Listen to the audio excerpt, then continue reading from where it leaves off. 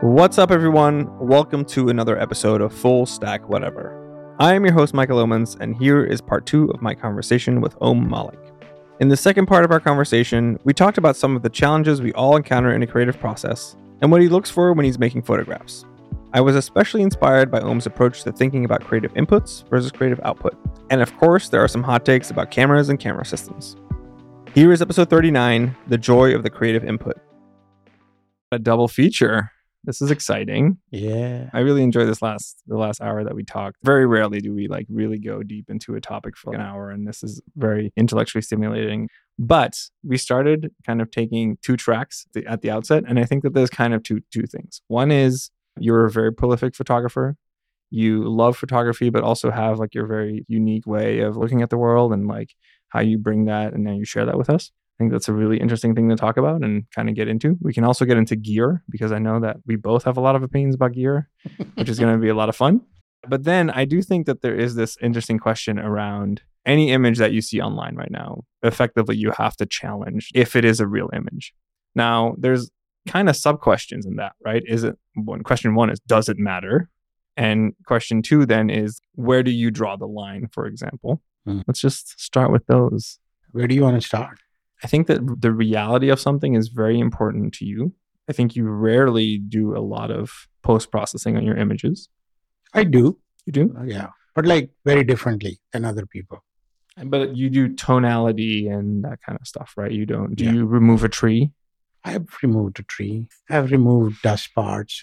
Dust spots. And exactly. Rocks and stuff like that. Yeah. But just for everyone's context, Om is one of those folks that will go out and bring a phase 1 and just stand there for a while to make that perfect photo. Yeah.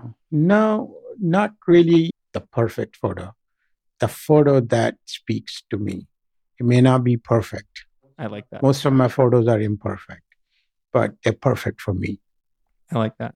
At the end of the last episode, we were talking about the script and how it effectively has, it gives me a mobile podcast studio in a bag, basically. Yeah. And there's smaller things, right? In a way, a lot of this AI generative Photoshop stuff now, especially since it's gotten into Photoshop, has put their whole retouch studio in everyone's pocket, effectively. I think that's a great idea, in my opinion. So let's go back to the first conversation. I was telling you about, I'm very excited about AI in many ways because I see not as artificial intelligence, I see it as augmented intelligence. I wrote a blog post recently on how I use various tools for my workflow on creating words, thinking, writing, stuff like that. But the most important part of that whole process is the actual act of creation, right? I still use a fountain pen. I still have a notebook. I still make notes, draft out my post longhand, and then I start turning it into essentially a blog post, which I want to share on the web. But I use technology to help me with everything, except for the part where I'm actually creating the creative process. Because I use what we call AI or augmented intelligence as a tool to help me do my work better. I have the same approach to technology. And I'll give you a little story. So I started taking photographs for serious in 2015 when Gigaom shut down. And I just wanted a different way of expressing myself, which was not words. I really didn't want to be a blogger. I viscerally reacted to that idea of the events in my life. It's an emotional thing. And so I started taking photographs. I used to use the iPhone before. I had used the RX100, the first version, a little bit. RX100 or RX1? RX100. The zoom one. The small one. But I never really used a camera per se. My first real camera was a Leica SL and a Summicron 50 millimeter manual lens. It still is the same kit I have. My primary camera, my primary use case is still. And when I started doing that, I was taking photographs. I was going through my process. I was trying out different things. I borrowed a few lenses. I tried different things. Then in 2018, 2017 end, I met a few friends and they said, you should try using film and see what happens and just stick to using one film for color and one film for black and white because Mhm. they'd seen what I was doing. And I said, that's a good idea. So I borrowed a Leica film camera Mhm. from a friend. And Like an M or R series? it was like MA, one of the newer ones. Okay. Like it had no electronics per se. And the whole idea was that, so for a year, I went completely manual, completely analog. And I used Tri-X for black and white Mhm. and Portra 400 for color. Mhm. And I went to Iceland with it, and I went to Alaska with it, and I went to many places with it. I came back with a lot of photos. They were good, not so good. Many of them were just terrible Mhm. because this was like a new way of, like, I had no idea if the pictures were going to be good. And the feedback loop is Right. longer. And also I was trying to figure out how to see through like a rangefinder. Didn't know if it was in focus, what is the exposure. But both were like, they were not slide films, so they had a lot of latitude. So after 12 months of taking photographs with film, I came to a conclusion that some of my favorite photos from the whole year were slightly overexposed. In a sense, I was using highlights as a way to create minimalism, Mhm. right? And that I liked how Portra 400 looked when it was overexposed 2 or 3 stops. So the colors were like very desaturated. So those are the two lessons I learned. I was like, plus also I realized that I was okay with out of focus pictures because frankly, I can't see a mile away and it'd be razor sharp. Maybe like this microphone or this glass or this, this watch in front of me can be in focus, but rest of it is a little blurry because my eyes are not that great. Embracing those 3 things have informed how I think about photography. And so I worked with a visual artist, a colorist, somebody who understands how the tools work. Her name is Rebecca Lilly, and she helped create 3 presets for me, one for black and white, one for color, and one which is essentially for digital images which are overexposed, like for black and white, because I tend to go into it. And then I started working on my processing. How do I process my photos? And so if you think about it, I converge from color. I want very less color. I like black and white, but I don't really like black and white. I like grays more than the high contrast black and white. So those 2 things converged because of the act of creating photographs with an analog medium. And so I think now going forward, like, so I have just kind of just gone on.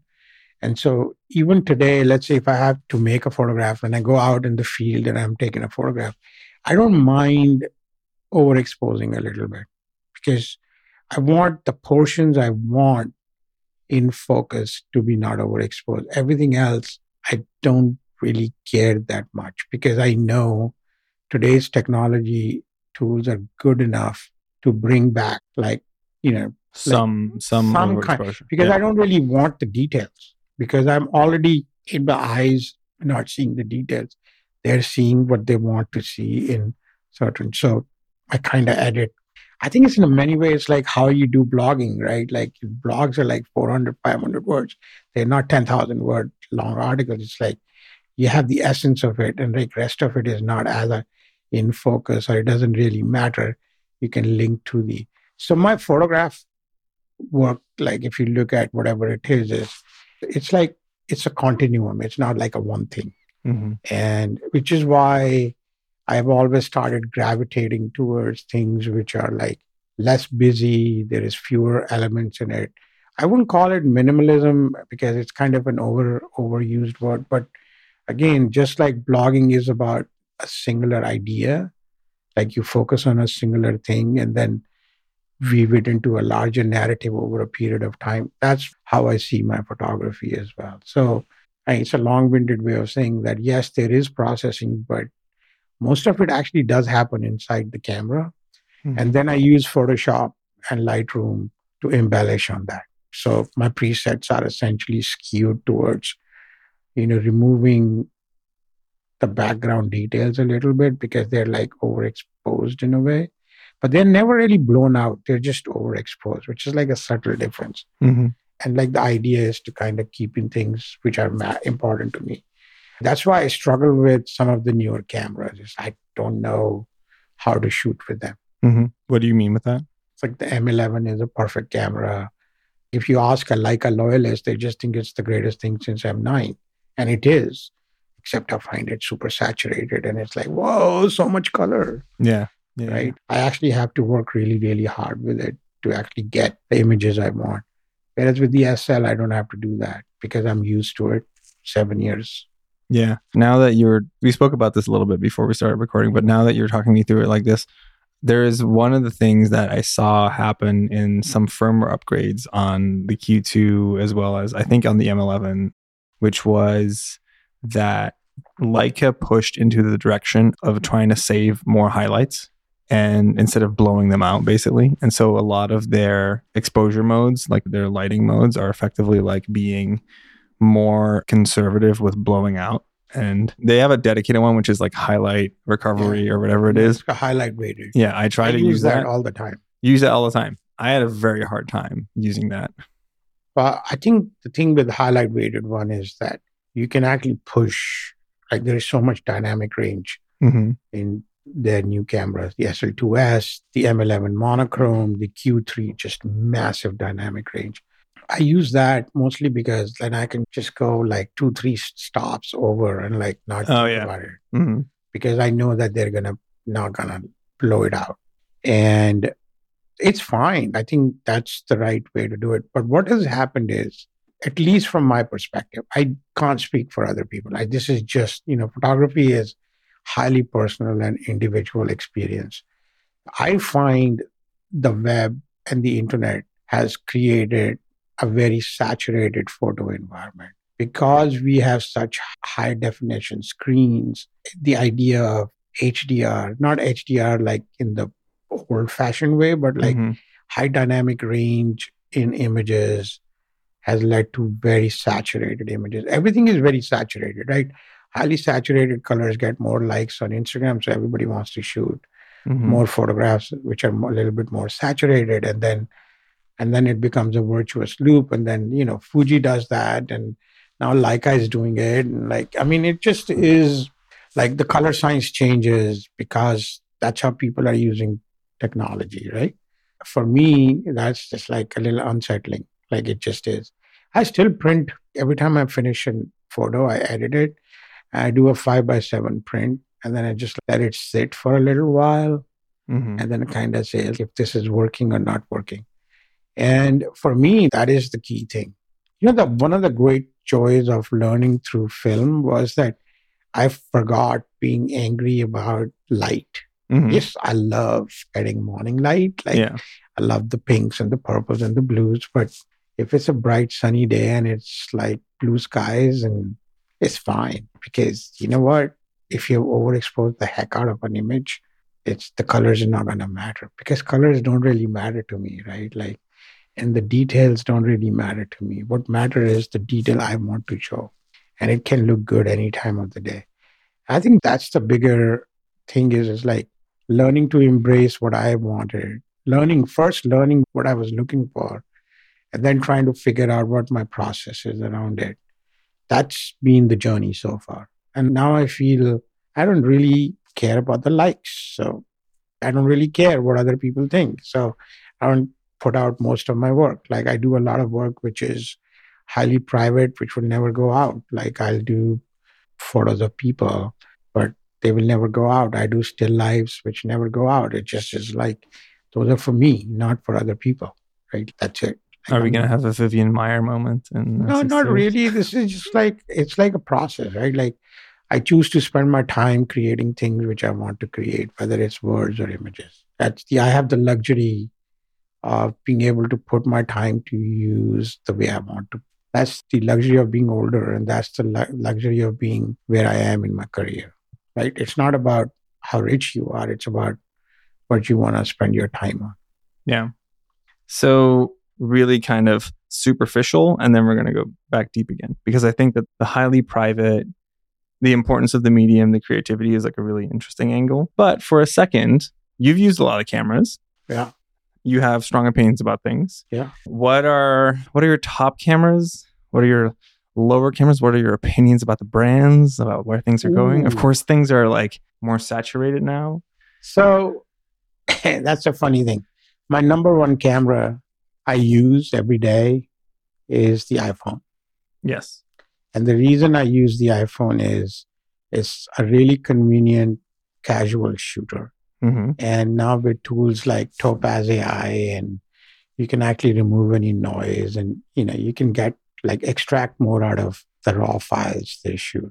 I am loving the new iPhone 15's 5x zoom. Oh my God. I shared some photos on my website, and man, that lens is just sick. So for me, I'm super stoked about what images I can make with this iPhone, because the iPhone 16 comes out and then it'll be something new. Yeah. And so that's one, like the camera I'm super excited about. The zoom on iPhone 15 Pro Max, the 5x zoom. I still love shooting my SL601, the SL first one. I think if you want a Leica experience, that's the best way to get into Leica. Just buy that and a nice pre-owned M lens, and for $4,000 you're good to go. Way better than buying a brand new M camera. The EVF is still one of the best on the market. Battery's pretty good. I mean, I don't know, I've taken close to 200,000 photos with it, and it's still going strong. I do like the SL2S, which is the low light camera. I use that at night whenever I go for an event, or when I'm shooting really early in the morning. So those are my two workhorse cameras. I've used Phase 1. I think freaking the best camera I've ever used, but it's a process. It's a big process. And sadly, it's hard to use in the US right now because the crime is just so much right now. And you don't want to run the risk of carrying around something that expensive. I really still like X Pro 1. Fuji X Pro 1, probably still one of my favorite cameras. I wish I had a Fuji lens. Otherwise, I don't. And an X Pro 1, I have one which I borrowed from a friend, and I really like it. And I'm contemplating it's worth $500. Yeah. I don't really care that much about. I just feel like all these other guys are not really spending the time on making their software experience better. I think whether it's Canon or Nikon or Sony or Olympus, they just have things are a little complicated. So if I was to buy something, they're all in this same, level for me. I did use the Hasselblad's new X2D medium format. Oh, yeah. What a great camera.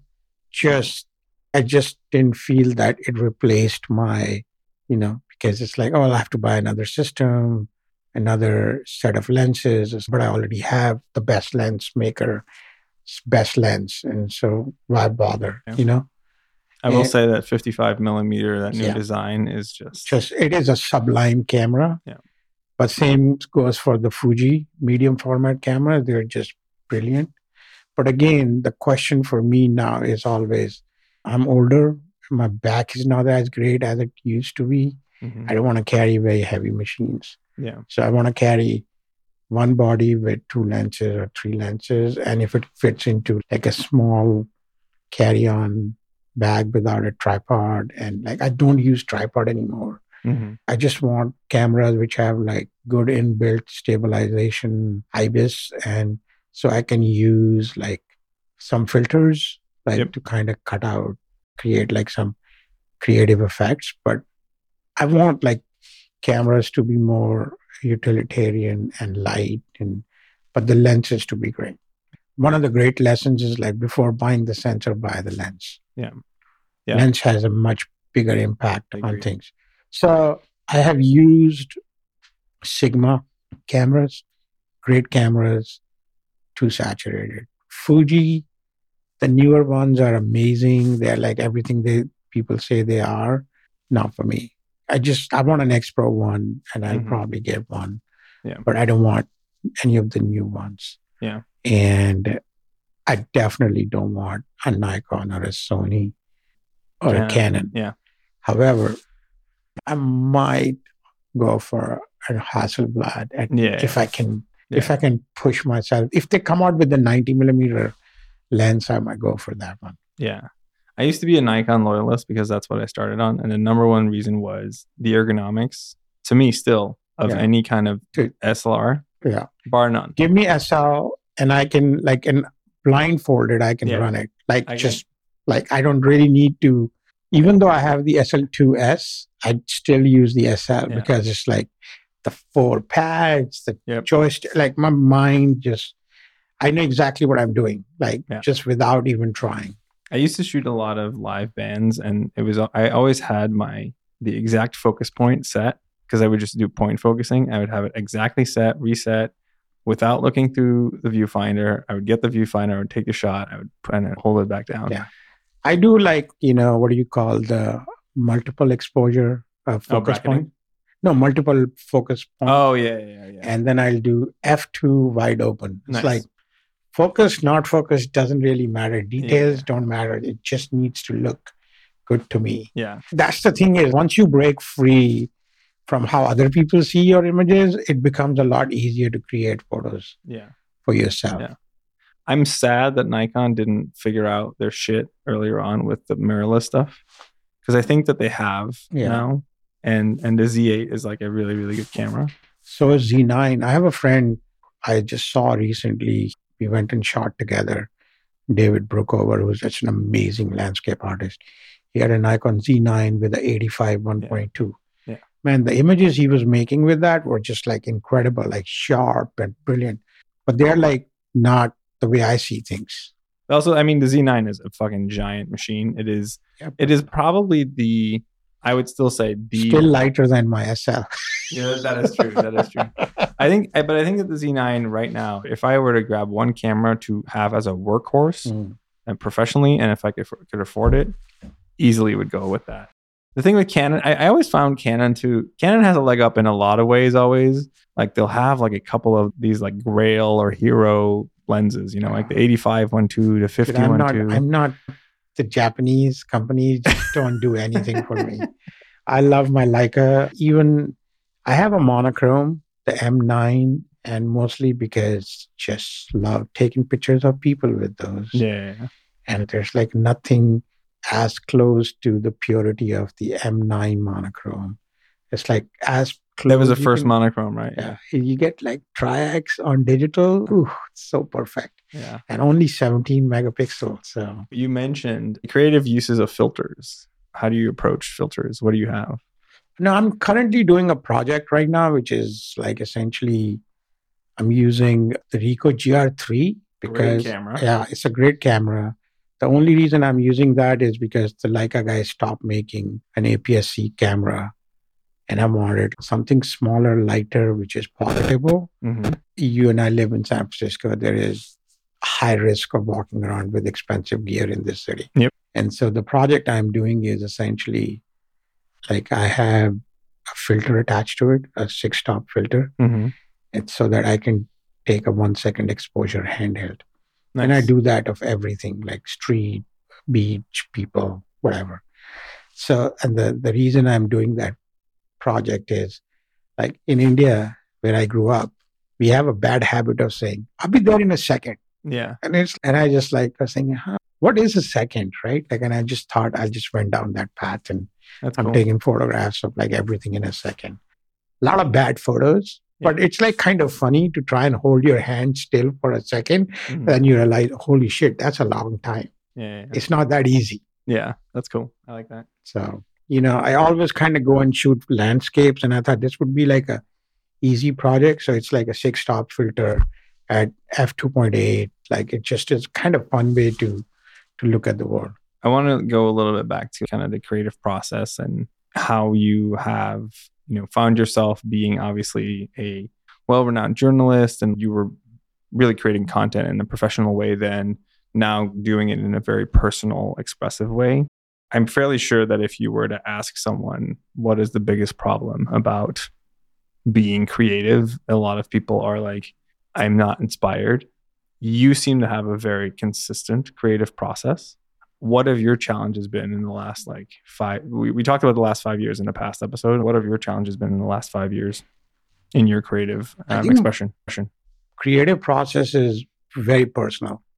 And every time I'm going through emotional and mental upheaval, it has a toll on creativity in both in a good way or in a bad way. So when Gigaom was shutting down, I didn't feel like writing, but encouraged by some friends, I started using the camera. So it just is like expression. I think I kind of live on the edge of being an introvert. And as a result of that, my creativity is driven by, it's just easier to write and share than go out and communicate. I also don't like to communicate vocally as much, mostly because I'm a little conscious of my appearance and my accent a little bit, and especially in today's America, the things which we discussed earlier. Mm-hmm. And so I feel like writing is my favorite way of expressing myself. And now I find photography has become that. And like the creative process is just a reflection of how I am. There are days when I don't feel very creative. There have been months I have not felt very creative, almost. But in that time, I consume. I'll read a lot of books, which is what has been actually how I learned to write and how I learned to learn, is by reading a lot of books. And so whenever I find myself in a rut, I just start reading. I'll call people, I go see them, just talk to them. And then something inside me gets triggered and, it all comes rushing back. And that's it. Like you have to push yourself. Because if you spiral down, you just spiral down and become less creative. It's happened. I'm not going to say that it hasn't happened. But I think when you're older, you're just a bit more aware that it's happening. So you work harder to get out of it. I think for me, this happened, Gigaom shutting down, me turning 50, the whole midlife thing. I didn't get a 25-year-old girlfriend or a Porsche, but all of that just kind of adds up. And that's when it takes it. But just when that happened, I found photography, right? So luck, fortune, divine intervention, who the hell knows? Mm-hmm. There was a reason why all these things converged. Yeah. And so I think you just have to pay attention to like when you're spiraling out of your sweet spot of creativity. Mm-hmm. And I think that comes with age more than anything else. Yeah. I'll want to make it personal for a second, mostly because of my biggest challenge with photography. And I want to hear your thoughts on this, is that one of the biggest things that I found holding me back somewhere in the last 5 to 8 years is that I used to have a bulletproof process of post-processing. Like the pictures would be done, the SD card goes in, I'll put that shit on Dropbox, and then Lightroom Classic, run through the thing. I had my whole thing down. And somewhere, Lightroom Classic started performing a little slower. I was like kind of pissed off at that. That whole pipeline of the post-image processing and publishing journey, or like what to do with this creative artifact, was and is to this day completely lopsided. And I was just saying before we started recording, I was saying to you, I recently got an M11. I actually didn't buy it twice before because I was like, is this really going to be a camera that's going to make me shoot more? It's easy to get into the gear acquisition syndrome and, do that. I found it to be really pleasant in the last 6 weeks basically. But one of the things that really does it for me is the speed of connection between the camera and the phone. So I can actually quickly offload one, two, three images that like really speak to me that I just took in the moment. And that has kind of brought to this new, very ad hoc workflow that allows me to capture the moments and then also have those moments, drop them in the Lightroom mobile. I have a couple of presets that I made, and then I can see if like my black and white preset that is kind of my Tri-X version feels right on that. But in between that, there was a chasm of just post-processing not like really stopping a lot of things. I have 200 gigabytes of Safari photos that I haven't touched. Those photos are 5 years old now. I'm going to say something which you may not like. So when I didn't feel very creative about writing, I would find somebody to redesign my website, and this is not good, and I want to change the tools. I want to try Substack. You basically start focusing on everything except the real reason you create. That's like, so when you are focusing on, I've lost my post-processing workflow, it's not about the workflow. It's not about, you're focusing on the tools because you're not actually focusing on why you actually want to create a photo. Like, why do you want to pick up your camera and go out and do it? And I think we all make the same mistake. That is how we deal with when we find ourselves unable to create. We start focusing on tools. We start focusing on, should I get a new camera? I do that. Should I get a new notebook? Should I get a new pen? And like new ink? Oh, that would make me like really write better. No, it doesn't. It just is the same shit. You just are postponing the act of creation. And that's exactly what you were doing with your workflow conversation. I went to 5 exotic locations this year. Okay. I went to Alaska. I went to Japan. I went to Greenland. I went to Iceland, and I went to Wyoming. And it's, that's 2023 alone. And I've barely seen or edited any of those photos. What has been the creative part of the whole process is that every single journey has resulted in 5 journals full of notes and memories and ideas and things I learned and the images I made and why I captured a photograph. The experience of the whole thing is much more valuable than the output. However, the society is completely programmed the creative process to the output, not to the input part of it. For me, I was telling somebody, that was the shittiest photo trip I took to Greenland and Iceland. Well, the pictures are not that great. It was all blue skies. But I had a great time. I was like, wait, I had a great time because I unlocked a lot of things which were in my head. I saw some new things. I just went out of my creative comfort zone and just looked at the world differently. That doesn't necessarily mean I have the best photographs, but I have a better idea of what to do next time. I'm just a better person because I took that trip. That's pretty good to me. And I think that's what I mean is by focusing too much on the creative output, we take away the joy of the creative input. And I think decoupling my outputs from the social has definitely benefited me. I put out like maybe a dozen photos from a trip to Wyoming.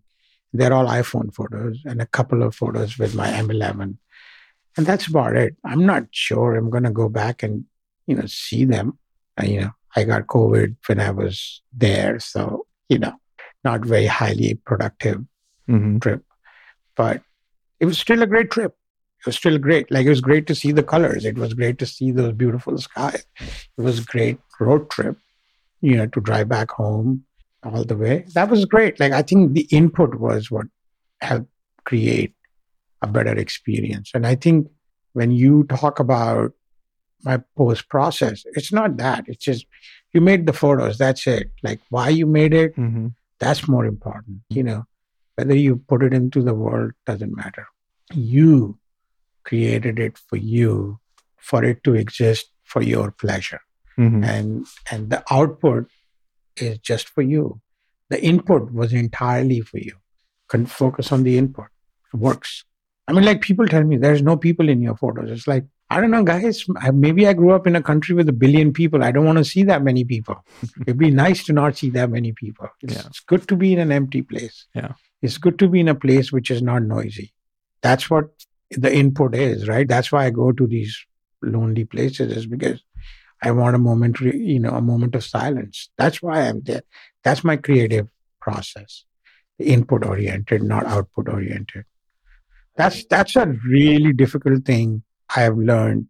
And a lot of it actually happened as a result of the pandemic, because a lot of the time during the pandemic, as we spent more time alone, it allowed me to actually focus on creating things they're not going anywhere. And so that made, like, I spent most of my photography during pandemic was in my apartment, or, making photographs of still life. I never did still lives before that. I didn't, I'm making photos of cups and like playing around with light and how the sunlight looks in my apartment.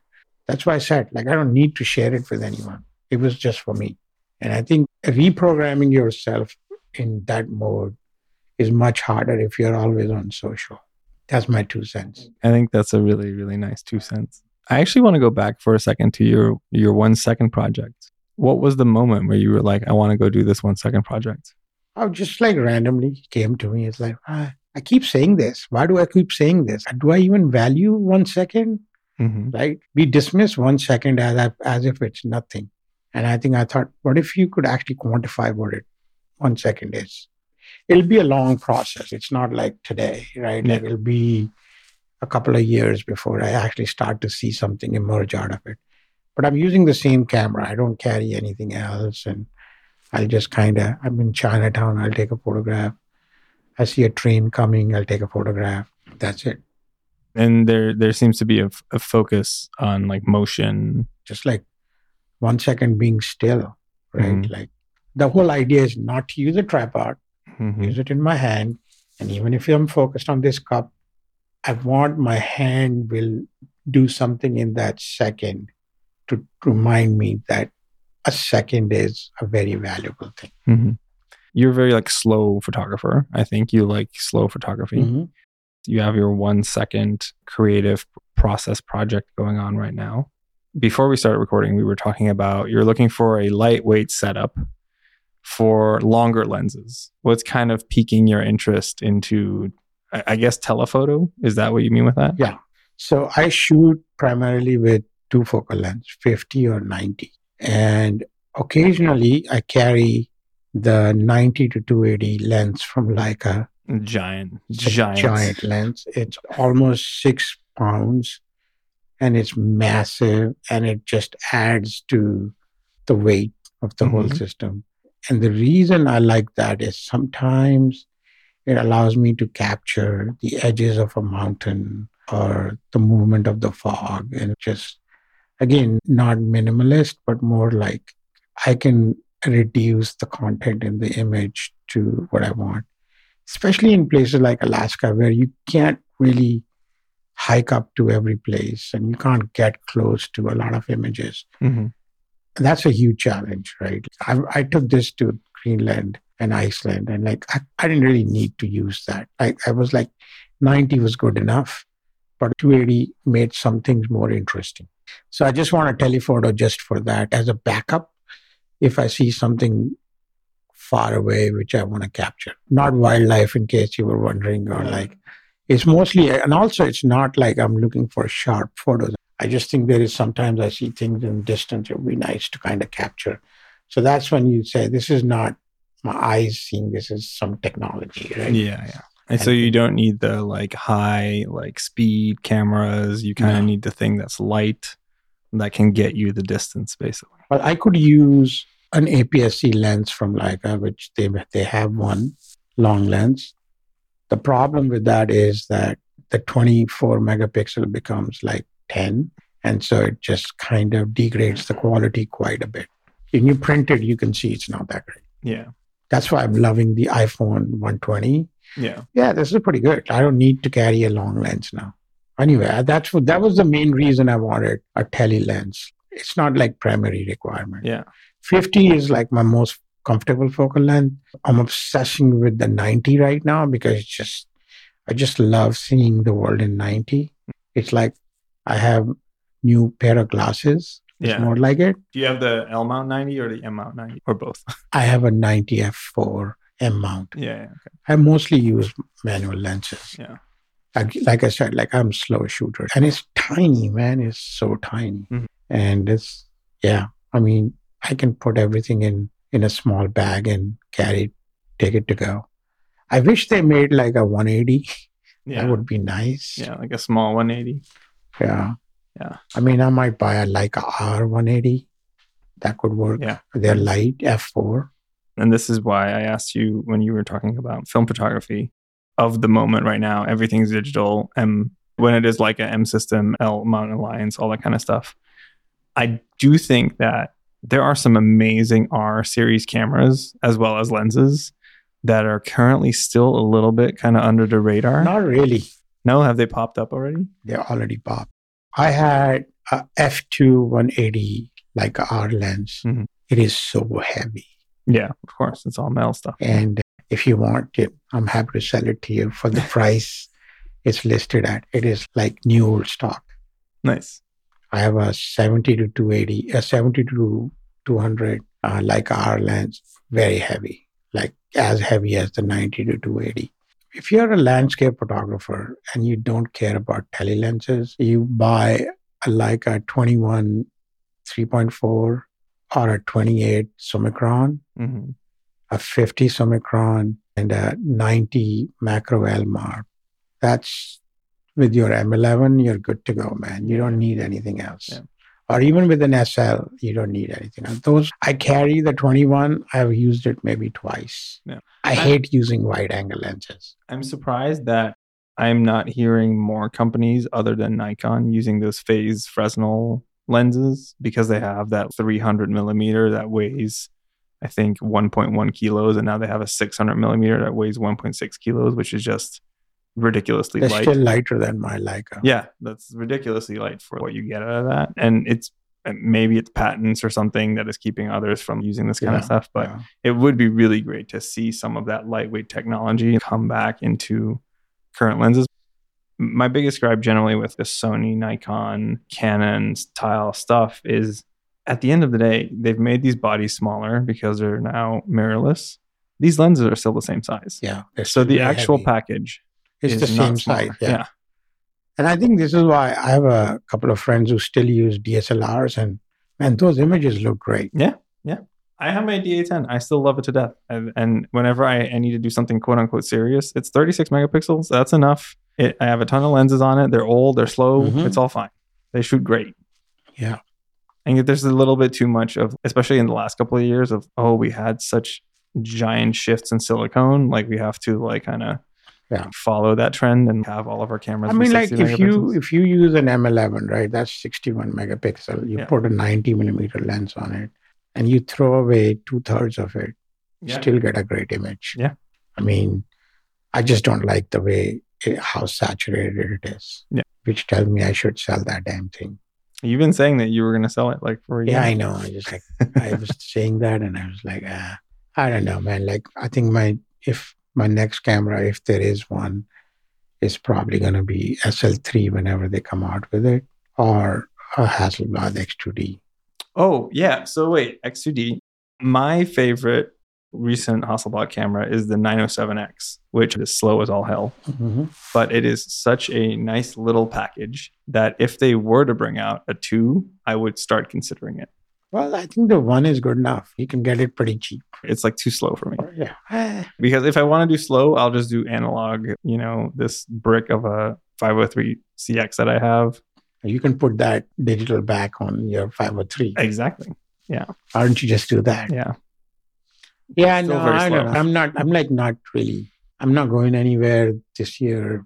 That's it. Like, I'm done traveling. I think all my next few photo projects are going to be in San Francisco Bay Area. Nice. As long as I can either take public transport or Uber, that's it. I'm no interest in traveling to distant places to create new things. I think I'm like at that point already. By not doing that, I'm not pushing myself. You have to push yourself. to look around you to see what images you can make. I mean, you can, right? Like, I think it's essentially, these are tools and this is the location. How you can think about it is the key thing. If you're not thinking hard enough, you're thinking about the tools. Because the whole goal is to look at the world in a different way. Yeah. And that way could be for a while, I think, and to go back to like kind of the social, like 2010, 11, 12, 13, 14, it's, what is the most novel thing that I can put out there? But in a lot of ways, it can also be, hey, what's a consistent beat, to bring it back to journalism? Like, what is my beat as a photographer that I am going to put into the world?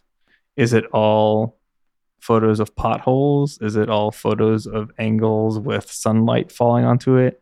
Is it all photos of like people walking, but it's literally just their legs from above the knee down and where they step? Like there is something as simple as deciding on a topic or deciding on what your beat is, and then just going out and taking those photos. And I think that for me, like my current beat that I decided on is, I hate that we're in the part of the year that the sun is going down earlier, because I love me some sunlight, but that is giving me way more beautiful angles of sunlight in San Francisco. And so I will just go out and I'm just going to go see how the sun and the shadows come off of different things. And that's the sole reason why I walk around, and why I'm doing a kind of a slower photography than I normally do when, I love going to events. I love photographing people candidly if they're having fun or like a discussion or what their emotion is. And that's where like a cue has always been amazing. But in this case, it's like something that's way slower, way more deliberate, and actually like makes me look around. I think, you have to look really hard. Like, so I did like maybe 3 weeks ago or so, I just kind of, September is like a pretty interesting time in San Francisco. Apart from the fact that it's like actual summer. Yeah. And like, so you have like really amazing sunrises, and the colors are entirely different every day, right? So I took photographs for 28 days out of 30 every morning. Nice. And then I just kind of shared some online on my website. And I would get up every morning, come back from the gym, I'd make a coffee, look out, this is a beautiful sky. Click. Same. Essentially 90 millimeter lens, same camera, every day the same, not edited. These are JPEG photos. Again, like an easy, lightweight way of kind of just like a minor project. It was just like, that's a good theme. And I don't know if you saw, I shared some guy in London, Brighton, who does photographs of, mundane, boring things and takes photographs of that every day and shares it. And I was like, Kim Aldis is his name. And you retweeted that. And I was like, that's such a great project. Like, just kind of find boring. That's what inspired, like, this is like a beautiful sunrise. Like, why am I just looking at it? Let's just take a photograph, see what the gradients look like. Yeah. And then you do it for 5 days, 6 days, 7 days. Oh, wow. This is what is different today. It must be the temperature. Oh. And then you start seeing things which you were not seeing. And I think it's just that. One of the things that has been really interesting to me as well is that there's a lot more photography with diffusion filters happening in these last couple of years, which I don't know if Moment was one to kind of really put it on the radar, but like it is really interesting to see people actively adding imperfections to the images to reduce, the saturation, to reduce the focus. But again, this is also, they're just copying other people. They're not really, I think this is like Peter McKinnon effect. Like that guy is like good for nothing really. Like he doesn't really have a creative narrative. He just is just like jumps from one thing to another. And so people just follow that. Oh, some company just made diffusion filters and they want to sell it. And they gave it to some influencers and they start talking about it. No one really understands, like, why do you want this? What's your creative expression using these tools? And I think we are so driven by tools rather than by our inputs, because everything is output oriented, because everybody else has said, this is like imperfect photos. Like, but why? If you wanted to make imperfect photos, don't buy the latest camera. Buy an X Pro 1.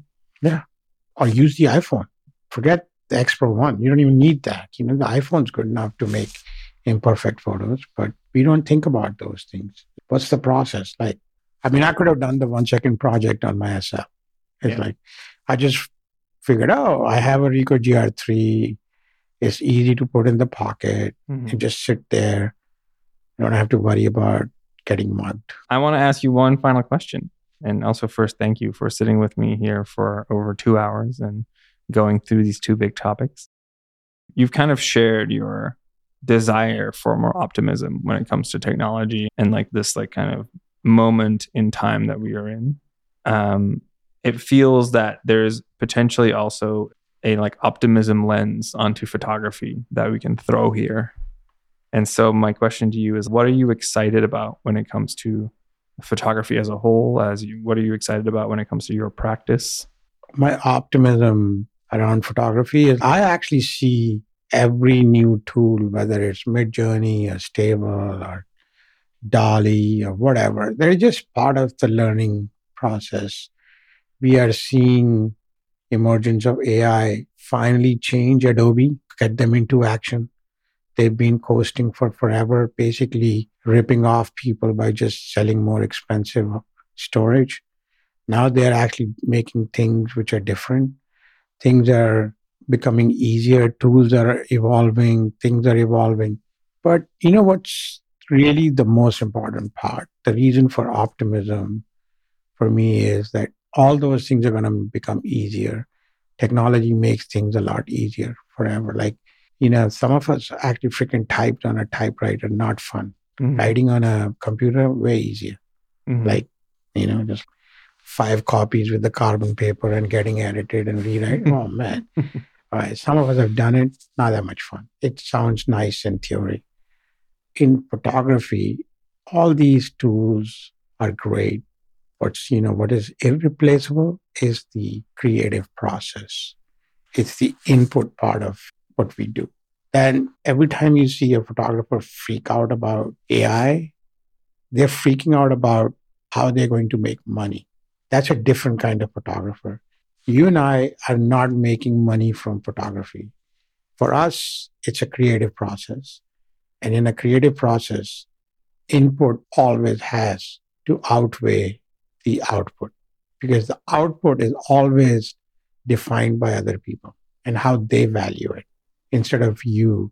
So if you are valuing the input and you use AI tools to define your output, you already have gotten the creative satisfaction of the process. Everything which comes out of it is not that important. So you have to change the equation of how you think and what you give value to. So that's what I'm excited about, all these tools. There's things I can do. I've been trying to figure out how do I convert my photos, merge them into my still lifes and my landscapes and like my dioramas, and can I create artificial dioramas and then merge them with my photos. I'm actually starting to think differently about what I can do with my creative process. Again, it's not determined by what other people think. It's like, how do I want to use my brain to create something, right? I mean, it may not mean anything to anyone. It may mean something to someone, but it means everything to me. And that is why I use, when I say AI, always think of it as an augmented intelligence, augment my capabilities. Everyone is using masking on Lightroom and Photoshop. It's like, dude, 3 years ago, it was virtually impossible to mask anything. It took 45 minutes to mask a little thing out. Yeah. To delete something from a photo, it just took forever. Cloning a tiny bit in a photo used to take 2 hours. Now it doesn't. So I don't know if it's a bad thing or a good thing, but it helps me create what I want to create, and I'm good for that. Amazing. Thank you so much for your time. Thank you for having me. And for your thoughts. This was great. Yeah, my pleasure. Thanks for listening. I really enjoyed these 2 parts of my conversation with Om, especially hearing his perspectives on tech and on photography. If you enjoyed this episode, don't forget to subscribe. And if you're looking for some other top episodes to check out, go to fullstackwhatever.com.